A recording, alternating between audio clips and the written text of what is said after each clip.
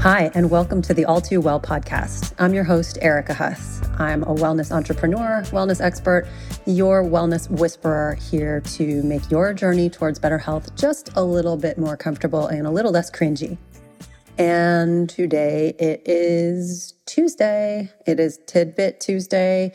It is Thanksgiving week, so it is Thankful Tuesday, but I know that doesn't actually have the alliteration that we like. But we are, we're going into the holiday week, and lo and behold, big surprise. I want to talk about gratitude, but I'm not going to do sort of the, I'm grateful for this and I'm grateful. I am actually incredibly grateful for you and you who are actually listening to this.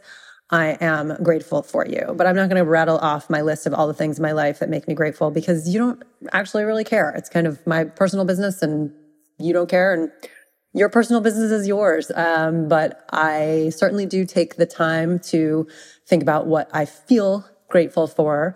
But I know that this whole concept of a gratitude practice has some people kind of rolling their eyes and some people feeling like, I just can't really get there and it doesn't really do much for me. And that's your prerogative. I'm not going to sit here and say that everybody needs to have a gratitude practice and spend time writing every day about the things that make them feel happy and lucky in their lives, because it helps to put you in a higher vibration mind. And all of that has been studied, and there are plenty of arguments proving that it's true. Whether or not you sign on for that is completely up to you. I will say this. Even if you don't have a gratitude practice, or you're not interested in a gratitude practice, or you find that when you try to do your gratitude practice, you can't really come up with something new and different every time.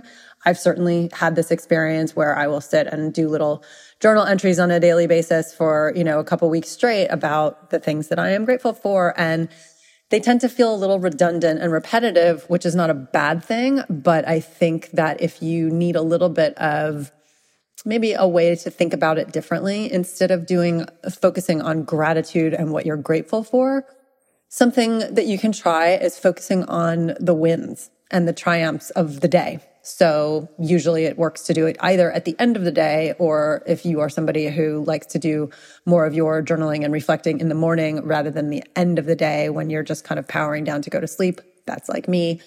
Then, on a Tuesday morning, I will look back at everything I did on Monday and I will list the things that feel like wins. And it doesn't have to be enormous. It doesn't have to be anything more than, I got all the things on my checklist done, or even smaller than that.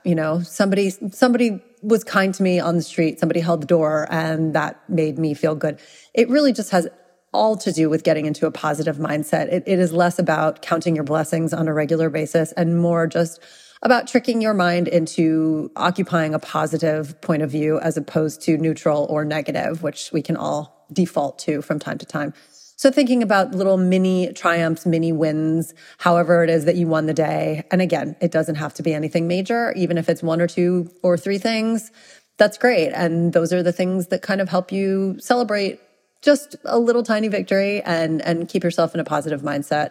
And if this is too woo-woo for you, I get it, but it's working for me. I'm hoping to spread a little sunshine that way. And that's your Tuesday tip. I wish you a very happy and healthy holiday week. And I'm going to probably take a little tiny hiatus because I've got some travel coming up, a little bit of hard-earned vacation time.